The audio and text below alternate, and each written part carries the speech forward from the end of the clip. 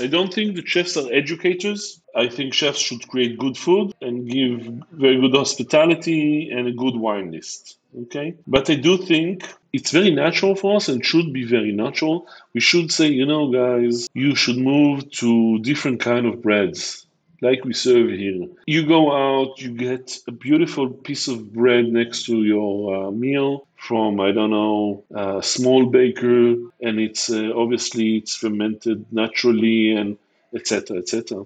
So why when you go home and you feed your kids, you buy supermarket, wrapped white bread? Why? Doesn't make any sense. Eat less, but eat better.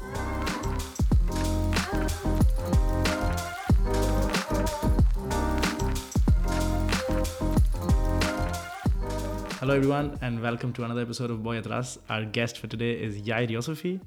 Yair and I met in Tel Aviv a few months ago when I was traveling there for work, and I actually had the opportunity to dine at his restaurant, Brut. And he's currently doing a project called the Mediterranean Food Lab, which is an effort to redefine the flavor industry, and I think it's a component very important in the whole processed food industry. And he is classically a chef who worked for many years in Paris, in Israel as well.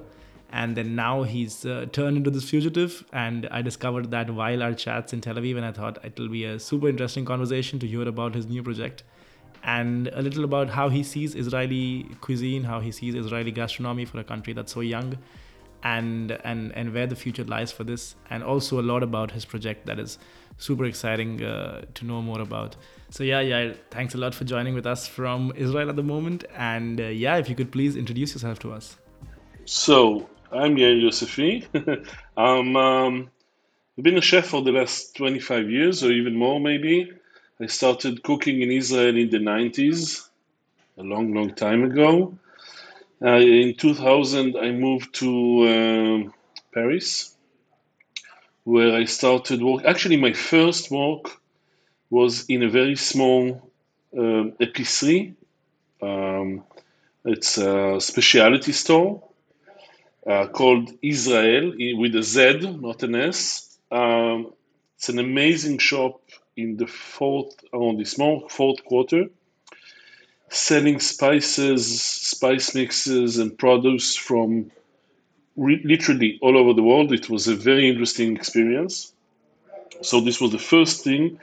Then I started working in restaurant. In the beginning, I worked in a Michelin star restaurant, two or three Michelin star restaurant. Then after a few years, I felt I still go to this kind of restaurants, and I still think they have a huge role in culture and even in society. It's like the big fashion houses indicating where I think the industry and where everything that we are eating is going to and where it should go to.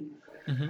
But I'm a homme de terroir. I'm a man of the terroir of the land, and it was very important to me to try to get closer to the produce. So I started working in several bistros, even an Italian, very small trattoria in Paris owned by an Italian couple. And the end of my few years, I spent 10 years in Paris. At the end, I worked with a baker called Eric Kaiser. Um, yeah, I don't think he's considered a baker anymore. I think after 300 plus bakeries worldwide, I think it's more than a baker, Yeah. but he's actually an amazing baker. I've seen him work at the time, and I've done cookbooks and consulting for medium-sized and big companies in the industry as an R&D chef, creating concepts, etc. Then in 2010, I came back to Tel Aviv, um, published two cookbooks in Israel that actually won some prizes worldwide. One is called Seafoodpedia, about like a guide for fish and seafood, and another one is about baking with another local baker. I owned a restaurant called Elba for 3 years. I was the chef and owner. Then I closed it and I joined my partner, Omer Bengal. He's a chef as well in a restaurant called Brut. Okay. And we've been running the restaurant for 9 years already. Oh wow. Yes. Wow. Yes. Since 2014. Yeah. Okay. And and Yair, I'm just curious. Like in the '90s, you said you started working. How did the thought of coming in the kitchen come to you? What was Israel like back in the '90s? I mean, we can only imagine from outside Israel. But how did this idea come, and what approach you took? Did you go to a school, or how was that? So actually, the idea came earlier when I was a teenager. Well, my grandmother on my father's side grew up in Belgium, in Antwerp, and in Paris in the 20s and 30s.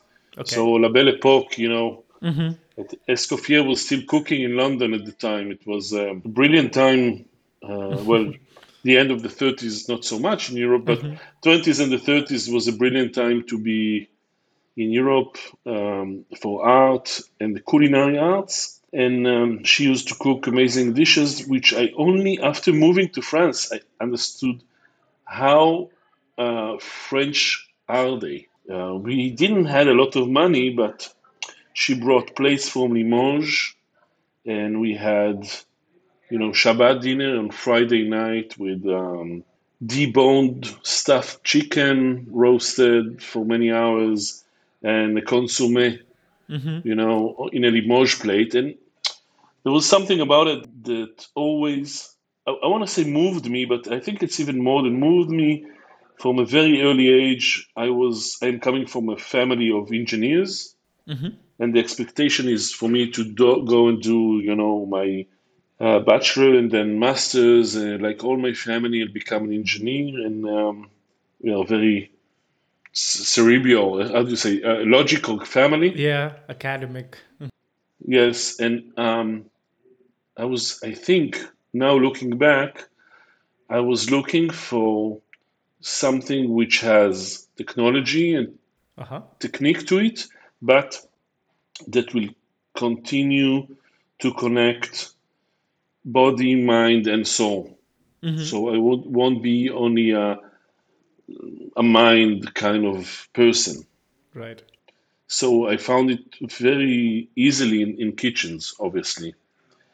So I went to do my obligatory military service, and when I finished it, the day I finished it, I went to work in a restaurant. It was a need, a necessity to cook, to touch, fish, seafood. It was really a need. I think that today I can say this was the need to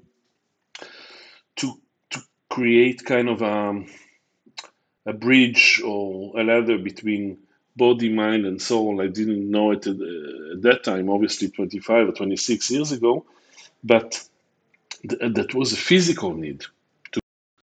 So no, I never went into a culinary school. It was I went directly to into restaurants. I started cooking. Oh wow. I think it's cooking is till this day for me. There's a learning curve that for me, must start with doing, Right. It's much practical. and also learning through doing. So I believe a lot in inspiration comes of walking. I started cooking. I never went to culinary school. I cooked in the 90s in the best restaurant. There were actually, I think, in the 90s there were better restaurants in Tel Aviv than we have today, Oh unfortunately. wow. It was after we started talking peace talks with the Palestinians. There was a feel of hope in the air. So people started traveling more and reading more and feeling freer to explore. And we had brilliant restaurants in the 90s, very courageous chefs that were starting to create what we are trying to do now in both a local culinary identity. And what was Israeli food like back then? Like Israeli restaurants, I mean, were the restaurants serving the local, I mean, the Arab influenced all the immigration from Jews, or was it more French, the kind of food in Israel at that point? So I think first of all we need to speak about Israeli cuisine, and I don't think there is one, to be very honest. I think we are too young as a country, as a culture, to have something that we call Israeli cuisine. In the 90s, the restaurant I went to work in tried to start to work with local ingredients, Palestinian, Arabic, Shamic ingredients. You know, Shams is like the big Syria, Syria, Lebanon, northern Jordan, and Palestine were called Shams, which is the same kind of cuisine that you find in the east of Turkey, Okay. Gaziantep, that I hope will survive this crazy Yeah. earthquake and we can go and visit Gaziantep again. An amazing cuisine, but it was this development kind of stopped, I think, because of the what we call the second intifada, the second rise of the Palestinians against the Israeli occupation. People didn't really want to hear about and obviously not to eat food from that sounds Palestinian. So there was a beginning in the 90s, then it disappeared for a while. Before the 90s, there was no local cuisine. There was local cuisine in Palestinian villages, obviously, but Israelis, it was a mixture of two things, of very oppressing two things for kitchen. One is it was a very strong socialist country, Right. so enjoying a meal was considered, capitalist and wrong. And also the Jewish way of thinking is it's not a Greek. There's the Jewish Greek. Um, uh, I'm going way back in history. You can cut it out whenever you want. Yeah, No, please. but there's the Greek way of thinking, ancient Greek of beauty and aesthetics, Okay. and there's the very cerebral kind of Jewish logic kind of way of thinking, more Protestant, and the Greek one is more Catholic, let's say. So this was a very strong thing, I think, until the 90s. In the 90s, it started, then it kind of disappeared, and it was more of restaurants influenced um, by let's say um, fashion. There was a moment where everybody was cooking Ferran Adria, Yeah. technical, sphera and emulsion and using foams, etc. And there was a moment when everybody discovered the Japanese cuisine, and now everybody or a lot of the restaurants are discovering in the last 5 years Noma and Geranium and Scandinavian cuisine. And it's interesting, it's nice. I think it's important, but I think we should try and create our own For sure. DNA, ABC. And like how I found it very interesting how you touched the subject. It was on my plan, but now that we've come to this conversation, how the conflict or all these recent years, it's very fresh. All that is happening in Israel, which I realized while I was there last month. You told us how that has influenced the cuisine of the region, but how do you think, if we see the other aspect of things, do you think the food has influenced the conflict, that it has made some walls break easily because a Jewish or an Arab in the same land is mostly, for the most part, eating the same food? Do you think that helps as breaking barriers? Unfortunately, not. When I was younger, I thought that people sitting together and eating, I was a bit naive maybe, you know, they will become friends. I don't know if you know the story about World War One of Christmas, where the German and the French sat together for a Christmas dinner, and then the morning after they started slaughtering each other again. So unfortunately, food is influenced a lot by borders. I don't think it's influencing borders, not between countries or people. That's it's not an inspiring answer, I know, I know.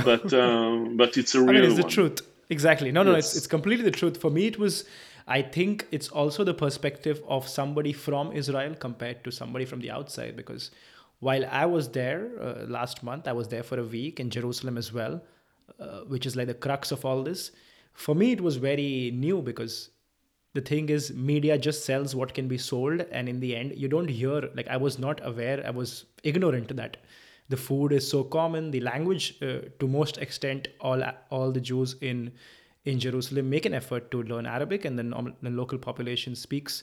So there are so many similarities, but yeah, it's unfortunate that food is not acting like a medium. very unfortunate. I think it's becoming very depressing. Thank God I have wine, two bottles, uh, because in a way I think it's the other way around. I think that you can see in the last few years a rise in two movements. One is the opening of Israeli quote unquote restaurants in London, Paris, Vienna, the US, serving what could be quite easily, and most of the dishes could quite easily be tackled as cultural appropriation of Palestinian cuisine. And on the other hand, maybe because as a reaction for this, you have Palestinian chefs, but not only chefs, that are trying to carve their heritage, culinary heritage in stone and put pen to paper and write books. You have Rim Kassis, for example, in the US, writing books, very interesting. Sami Tamim in London, trying to tell the story of the Palestinian cuisine. And it's a double edged sword, unfortunately, because, first of all, this fight is not really interesting for everybody outside of a very, very small circle. And also, um, people want to go to the successful restaurants and they don't care about appropriation. But I think mostly what happened to Palestinian cuisine, and this in our restaurant in Brut in Tel Aviv, we are trying to think about it at least. How can we modernize local cuisine? I'm not Palestinian, I'm an Right. Israeli. So I won't do Palestinian cuisine because it's, first of all, it's cultural appropriation, but it's also strange or doesn't make any sense for me to cook somebody else's grandmother recipe. So we are trying to find how to take recipes from the mountains and the sea and the villages and bring them into a big modern city. What will happen? How can we be with our boots in the terroir, the land, and with our mind looking at Pierre Gagnère and Ferran Adrien and Norma. Um, and I think what happened to Palestinians during the fight against cultural appropriation is something called in Arab, which is called in Arabic tzumud, Okay. to be attached to. And Palestinians will only do, most of them, not all of them, their grandmother's recipes. Right. They are afraid of modernizing because maybe modernizing means that you don't have to come back to your land. You see, they want to Wow. be attached physically to the land through their cuisine. And the danger of that is very, very clear. If you don't modernize cuisine, it will suffocate and die. So, Yeah. very complicated thing. Yeah, very No, complicated. it's a beautiful realization, because when I was there in Israel, also I could observe that I do not know. I mean, I cannot speak much about the Palestinian side of things, but at least Israel, I think, with all the boom it has seen in the tech world and the deep tech, I think it has realized this paradox that you speak about of the culture and tradition suffocating. That they have incorporated that somehow and accepting that as a part of the change. But moving on from this whole political aspects of things, what was your reaction when you Thank when you God. went? Yeah, I think we can spend, but I think there are enough people speaking about it, and we can look at a different side of things. But my question to you was, how did you see the world when you left Israel, when you went abroad to France, for example? Anything noticeable that came to you in mind, something completely new in terms of gastronomy, in terms of restaurants? Looking back, let me see if I understand. Looking back from Paris to Israel, Exactly, like when you reached Paris, like the way the restaurants work, the way the industry works, the way this epicery worked, how did you see it different from how Israel was doing things? trying not to sound corny, um, I when I arrived to Paris, I was astonished by the food culture, restaurant, the wine. I do remember arriving to France in the end of August, I think, and in the beginning of October. I look at the Figaro. It's a very well-known newspaper in France, and on the first page, on the bottom of the page, there was a headline: La saison de chasse a commencé aujourd'hui. The season of game, game birds, and started today. And I was like, oh my, what? Wow.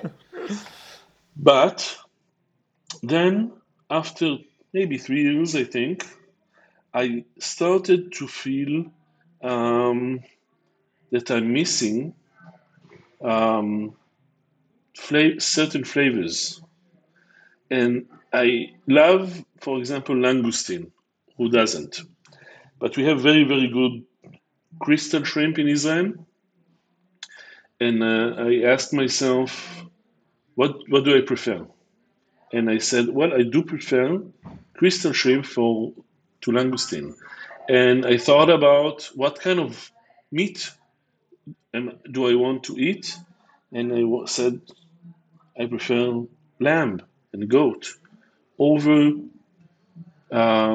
sometimes a very nice piece of charolais beef because it's a part of my DNA. I was born here. I grew up here. So lamb is a very local thing. So Paris was like the best university you can ever imagine. Not only the walking restaurant part, obviously, amazing people to work with, crazy, frightening. It was even before Anthony Bourdain told everybody how the kitchen in New York is. Yeah. So the kitchens in Paris were crazy, violent, drunk people. But I learned so much every day. But also I learned so much on the weekends, not cooking it, but eating and traveling. But a part of me looked at Tel Aviv and said, well, it's not Paris, but it's mine. You know, I miss it. I hate the weather in Tel Aviv. It's a horrible city to live in. It's very expensive. No good traffic, public transportation. Traffic is hell. But it's mine. What can you do? And was it like a was it like a cultural shock for you? Because earlier you told us how the Jewish mindset is that food is one of the part Oh, of your day, and like I think coming from India also, food is just another thing that you do, and then you go to a country where game birds are a part of the newspaper. How was that cultural shock? it was such a cultural shock that I understood actually that day with this headline in the Figaro that I need to spend a few years in order to. I cannot understand it in my um, mind. I need to understand it in my body. Okay, I will need to get to a moment where I wake up and the smell in the air will tell me, okay, it's spring, and my body will cry for morel Mm-hmm. Mm-hmm. mushrooms. Mm-hmm. It sounds maybe stupid, but I said I want to be. I don't know if I can be, and I'm Mm-hmm. not, Mm-hmm. unfortunately, a part of this unbelievable culture. But I want to absorb it. I'll tell you something. I think I didn't told anybody before. Maybe except my wife. You know that except your brain, all of your cells are renewing themselves every 7 years. Your entire body is a new body. Mm-hmm. So after 2 months there, I told my wife, we need to stay here at least 7 years. So my entire body will be French. Okay. So we stayed 10. Wow. Yeah, that's pretty interesting. I think how we all connect with food, but then in such different ways. Like the role food plays in our life can be so different, and it's not like it's right or wrong. I think it's just priorities, it's the politics, the status of the country, the conditions it's Yes, gone through. I think it's impressive, and then to learn all that, and I can only imagine the challenge of like somewhere or the other you want to bring back. I mean, you want to look for what's happening in your land, as you said, in Tel Aviv, but of course your reference cannot be. I mean, you can take lessons from France, but unfortunately it can't be the reference. But yeah, it's a beautiful you thought mindset, I about think. going back to India and opening a Mugaritz in India? I did at one point. I did actually went back to India, and I like when I worked in Noor. It was a two Michelin star in Spain. Then I went to Las Trans for in Paris, and then I thought like my plan was always I'll go back to India, and like every 19-year-old patriot guy from India, that okay, I'll go back and I will contribute to everything that I learned. And I'll create the first three mission. Yeah, Exactly. So the first thing I did is I went to a French restaurant in Bombay. And Bombay is like, it is a very international city. There are people from all walks of life. There's a lot of money. Money is not a problem. And I worked with a French restaurant. I will not name them, but the maître d' and the chef were both French. It's not like Indians doing French food. I saw them open. I saw them sell everything French, from a beurre blanc to they have a boeuf bourguignon, like basic French food, which they can be understandable. And within 2 months, they switched to chicken popcorns and fried chicken and wow. stuff like that. Because, of course, coming to India, you are already restricted that maybe 70% of the population is vegetarian. Yeah, Most of them don't eat beef. And then money and culture and class are not the same thing. You can have a ton yes, of money, but you will not understand the flavor profile, and which is why yeah. actually I took that. I think India is just not ready at the moment, and doesn't necessarily need. I think we all can have our own likings and still respect the country, or on that front, but it's not ready. It's just how Noma says, time and place is just so important to understand time and place. It's first of all, I agree with you completely, but I want to challenge what you said if I can. I know you're interviewing me, but if I can, No, please. I think what you're saying is very true. And this is why, even though there are fine dining restaurants in Tel Aviv, it's less my cup of tea because I think it's a Western European kind of food, Western European kind of plating, meals, techniques. And what we are struggling with in the last 5 years in Brut is to find a way to create. We are not doing fine dining, we're doing bistro gastro, but even though, um, trying to create a Middle Eastern high end restaurant, even though it's not really fine dining. And it took us some time, and then we went to Istanbul. And we went to Istanbul. I'm not talking about the amazing high end restaurant like Turk and others, Mikla, but we went to Chia, Okay. Musa's, and it's a simple restaurant, but Musa, the chef, is an anthropologist by training. Right. He has a very famous book by Faden. And he is researching the different recipes of the huge Ottoman Empire. Okay. And I started to say to myself and my partners, guys, maybe we should look closer to home. And actually, what we are doing now, we are serving kind of it's a tasting menu, but not in the Western style of one dish after the other, but more of a Mediterranean style of you have at the beginning. You've seen it, Yeah. five, six plates to share, and then pasta like in Italy to share like a primi. We are still struggling to understand what it is, but I don't know India, but you had kings in India, so Of you had course. high-end cuisine. Totally. Yeah. Yeah. So what I started understanding lately in the last, I don't know, few years that we need to learn from Mugaritz and Noma and Michel Bras but we don't need to copy them No. and the No. way they're thinking. We need to see how rigorous they are about their art and the um, sourcing of produce, obviously, and seasonality and research of terroir, but bring it home in the most historically, sociologically right way. Yeah. So you should create something which is more local, not only in flavors, but also something that will be um, right for the people who eat it. And when you say that people in India don't need this kind of eating, makes sense.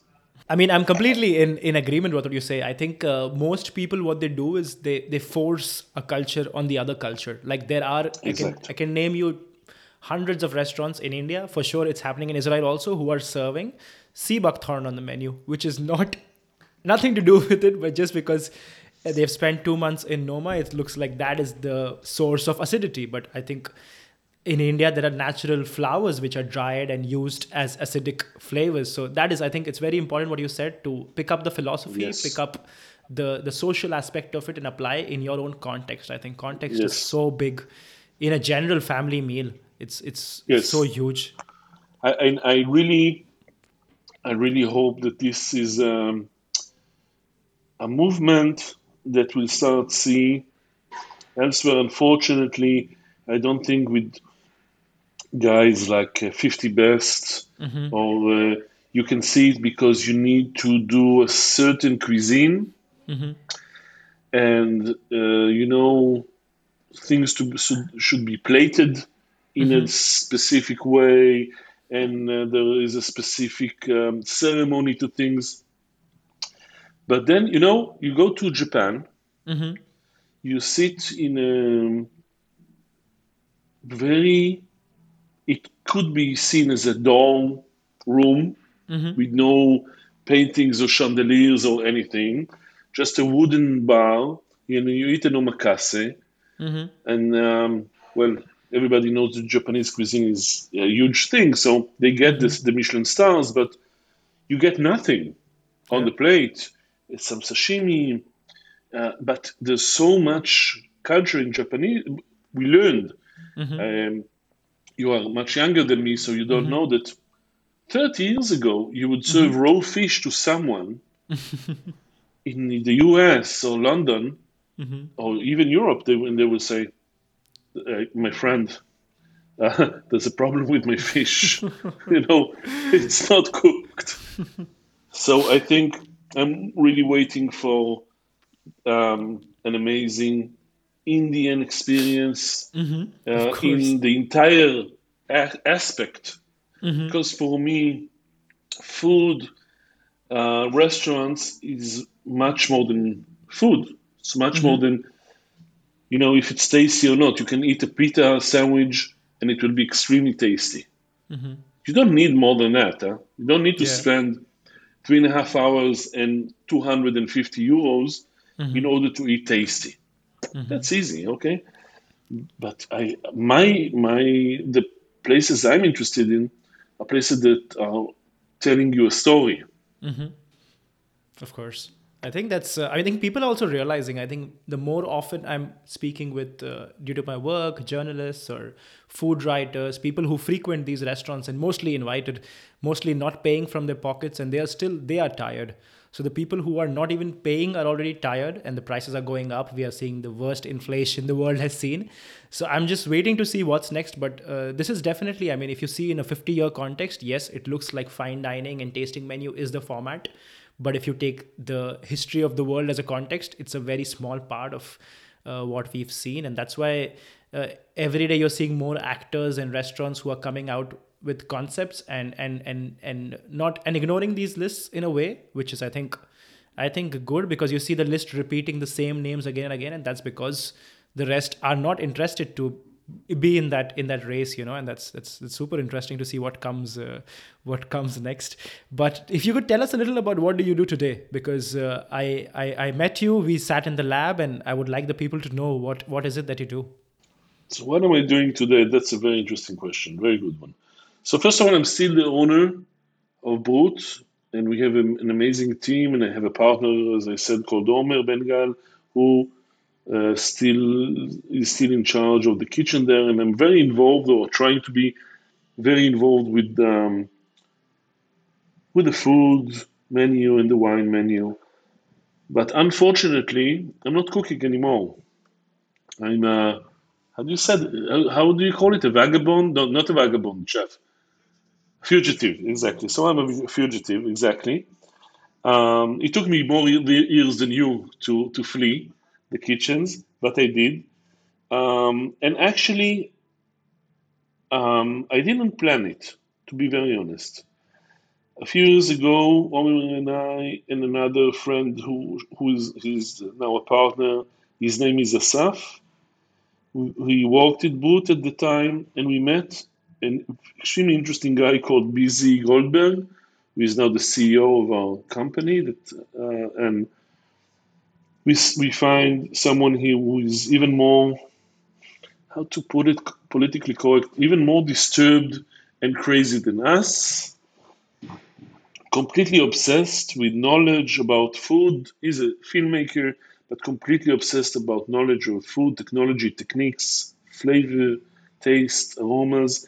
And we understood that there's a big problem. There's a huge problem. Um, we'll not do it too techy, but people don't know. Google it, guys. Mm-hmm. Uh, there's a thing called flavor houses in the world of food. People don't know about them because they keep themselves as transparent as the Illuminati.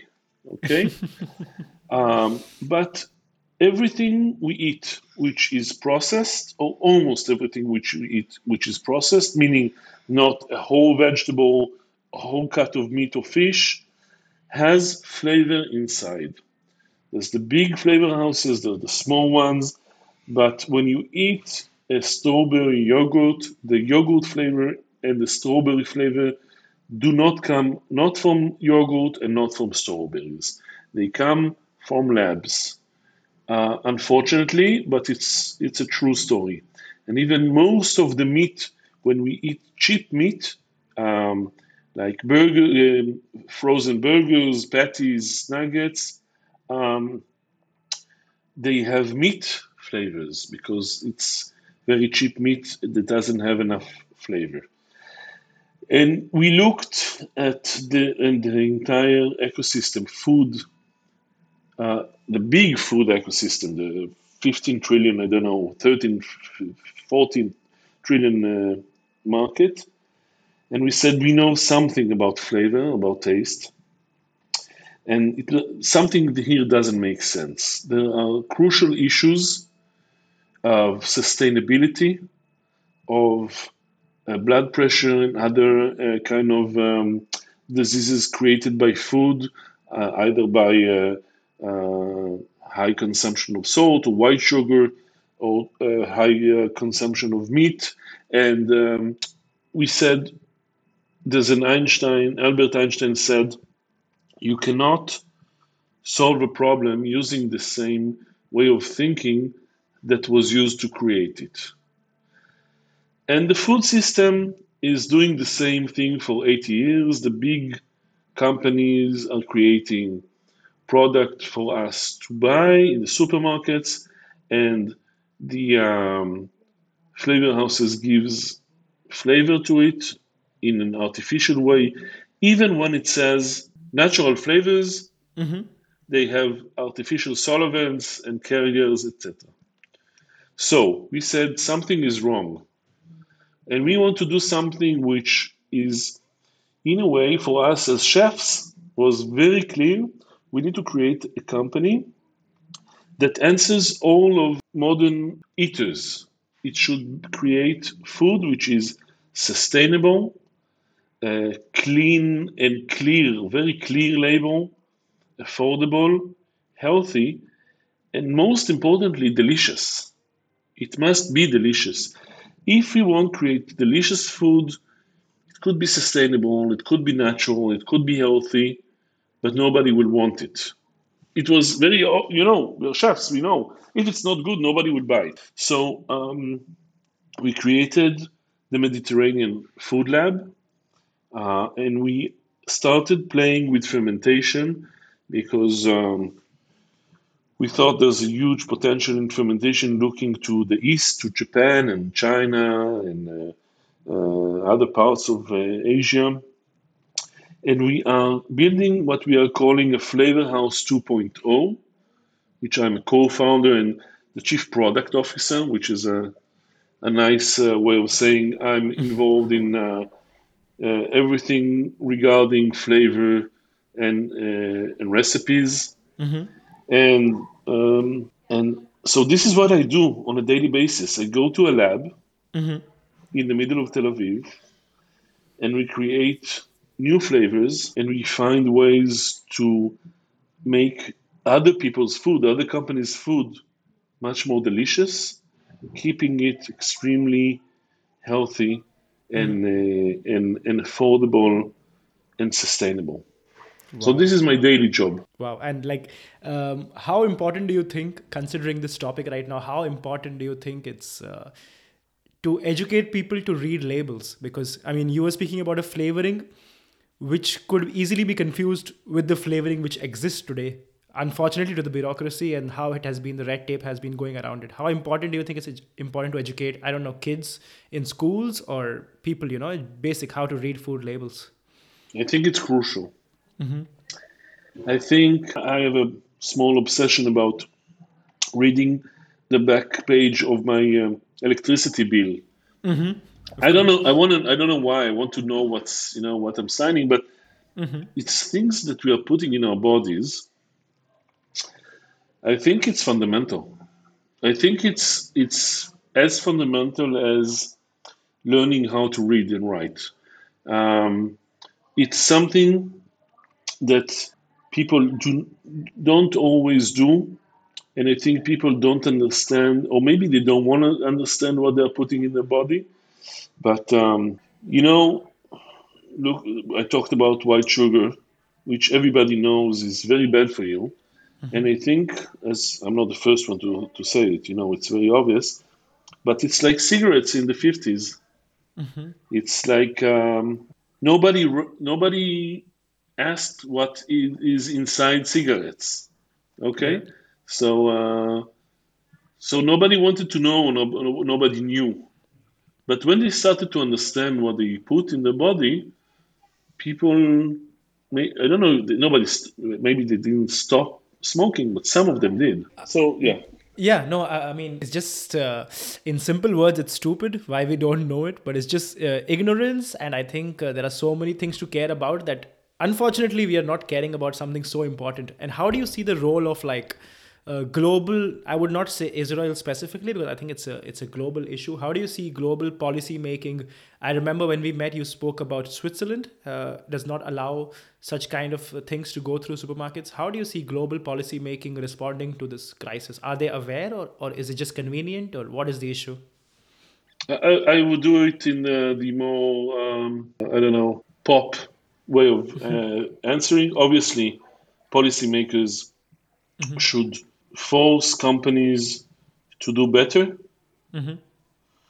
as Samuel Beckett said, to fail better at least, but to open. Nobody is saying what's inside what is called natural flavoring.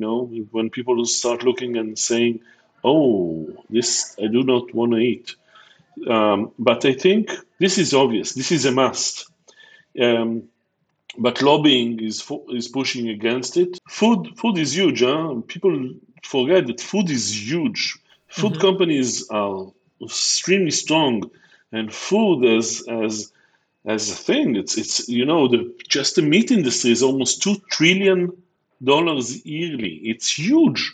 But I want to take it back to you and me, and I think there's a role here for chefs. I don't think that chefs are educators.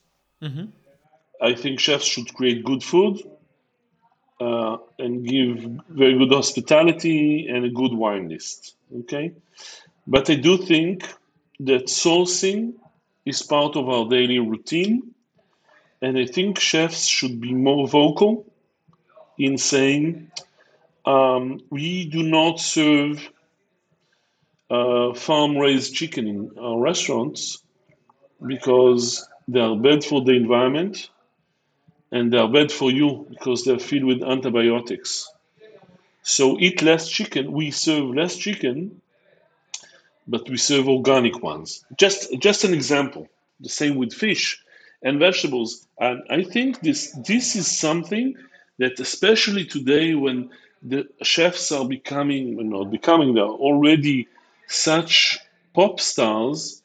Um, I think I think it's crucial that chefs will start saying, please guys, eat less meat, but eat good meat. I'm not. I cannot stop eating meat yet. There's not a good enough solution for me to stop eating meat. I'm sorry. I'm trying, but I cannot. But what we are saying in Beirut, for example, beef is not raised well in Israel. It's too hot, too dry. So we don't serve beef, or almost we don't serve beef. We all, So I think it's something which we, as a community of chefs, it's very natural for us and should be very natural. We should say, guys, you should move to different kind of breads like we serve here. You go out, you get a beautiful piece of bread next to your meal from, I don't know, a small baker, and it's obviously it's fermented naturally and etc. etc. So why when you go home and you feed your kids you buy supermarket, wrapped white bread. Why? Doesn't make any sense. Eat less, but eat better. I think this is for us. If this is a role the chefs could quite easily take on themselves.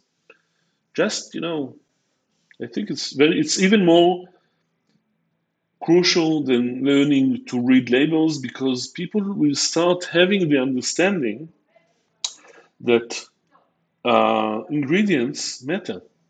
Hmm. Definitely. Yeah, I think that's a beautiful way of looking, because rather than blaming things which are not in our control, I think, as you correctly said, we all make a choice every day. Everything we do as chefs is a choice. And unfortunately, it's not just a choice for ourselves. I mean, it is a choice for our business, yes, but it is going to impact the life of the person dining with us on that night. And also, if we can leave him with a message without trying to be educators, but just by being vocal, I think it's a huge impact, because I think every street, every corner of the world, poor or rich, has a restaurant and has a person cooking inside it. You call him a cook or a chef, and I think it's a huge voice for us to have Yeah, access to, I think. even when you serve a falafel, just let's imagine you're serving a pita with a falafel and it costs, I don't know, €4. And you source your tomatoes from someone with a name. Say it.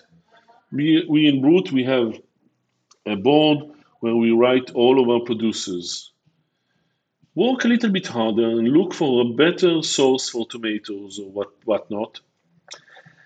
And talk about it because I think it makes people say, oh, someone is growing the tomato. Obviously, he has a name. He comes from a certain village.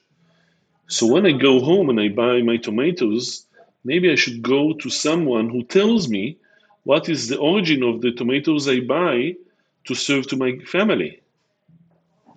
I think, so we can do small, it's baby steps, but I think crucial ones. And going back to the whole act of you, as you said, you became a fugitive chef. I mean, you are currently working in a lab setting where you don't have customers expecting your results, but of course, you also have the restaurant on the other side, which you're part of the operations. Yeah. How do you see being chef as a profession? Do you think it always has to have this? Because I think uh, it's my perspective. I think being a chef has a lot of sacrifices associated to it, which many professions don't have. I mean, I'm not just saying the hours and the money, but I'm also saying the set of values you need to have, the decisions you need to make. There's a huge extent of sacrifice. Firstly, if you could tell us that, do you think that sacrifice is getting better every day with how people are waking up to it? And secondly, how do you see your life has been like different now compared to you being 100% dedicated to going into a kitchen serving people to having this other side of profession, you know? So first of all, I love people who works in kitchens. Mm-hmm. Really, the sacrifice is something I admire. Mm-hmm. And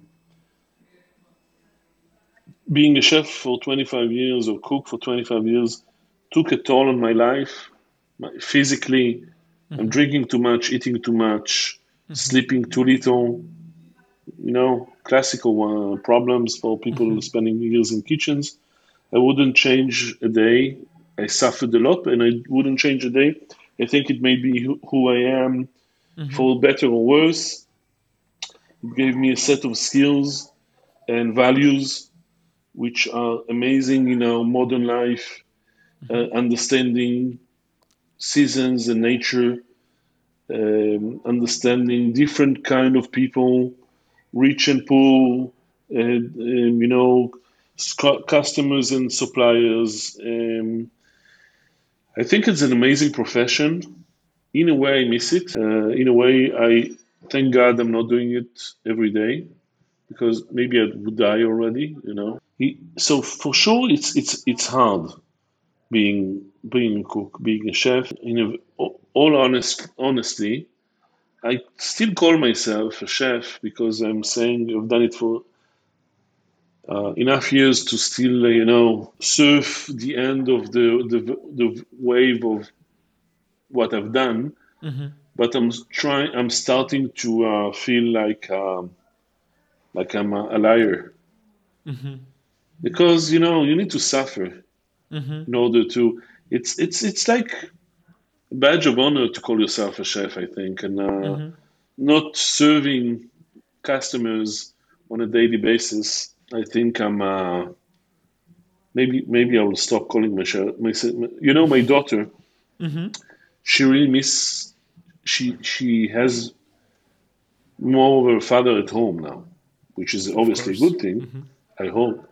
Mm-hmm. But she asks me from time to time, Okay. when are you going back to the kitchen? Uh-huh. Because maybe I taught her badly, Mm-hmm. but she admires those guys suffering, pushing Mm-hmm. through, walking, Mm-hmm. fighting, struggling, cutting themselves, burning themselves, failing, trying again. Yeah, it's a very complicated psychological thing. Definitely. I mean, it's been exactly like it's not a new profession. The oldest professions, hospitality is one of the oldest professions in the world, and I think it demands. But as you said, it also makes you a different person. It also develops skills in you that you were not aware of. And I Yeah, think I think yeah, that's beautiful. I think what's happening today is the definition of chef is changing because the impact that we are seeing today, chefs like you can make is not better or worse, but just bigger than what you could do if you were limited to a restaurant. So I think the impact is getting yeah, bigger. But I think we all have a space in this industry, and we all have a equally important role to play. And I think that's beautiful to see people like you who have been trained classically in this format to accept this new format and try to adjust to it, somehow. yeah. I understand. I agree, but still, there's something Mm-hmm. in this. quarter to seven thing Yeah. when everything is ready and there's a buzz in your stomach Yeah. and there's no one in the restaurant now and everybody's outside having a beer before service. It's it's like the crazy it's Dinner Rush, the movie. Yeah. It's Yeah. Yeah. it's it's it's something. It's crazy. It's addictive. It's very It's addictive. Yeah. Yeah. addictive. It's a fire. I mean, I think it's. I mean, you're lucky enough to have seen, to have felt that, and to still relate with that feeling, And I think it's special for people. The other day, I was telling people about Bruton. The same thing I said, that it's not a simple restaurant because of people like you who are behind it, and all that you guys are up to. But yeah, I think it's a good point to wrap up this conversation. It's been really insightful. I think I have. I mean, we've met. I didn't know so much about you. I think today I learned even more about all that you're up to. And yeah, I hope that I think Israel and Tel Aviv and the whole land in general is in safe hands with people like you who have such a different perspective about food. Thank you. No, it's been such a pleasure, Yair. Thank you so much for taking time out and recording this with us. Thank you, and hope to see you soon Definitely. in Basque Country. Oh, definitely. I think we have that pending.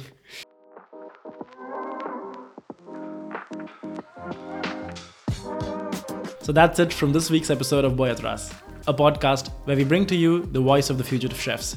If you like listening to these interviews, do subscribe to us so that you do not miss out on any of these episodes. You can also find us on Instagram and YouTube as Boyatras Podcast. We release new episodes every Tuesday, alternating between English and Spanish.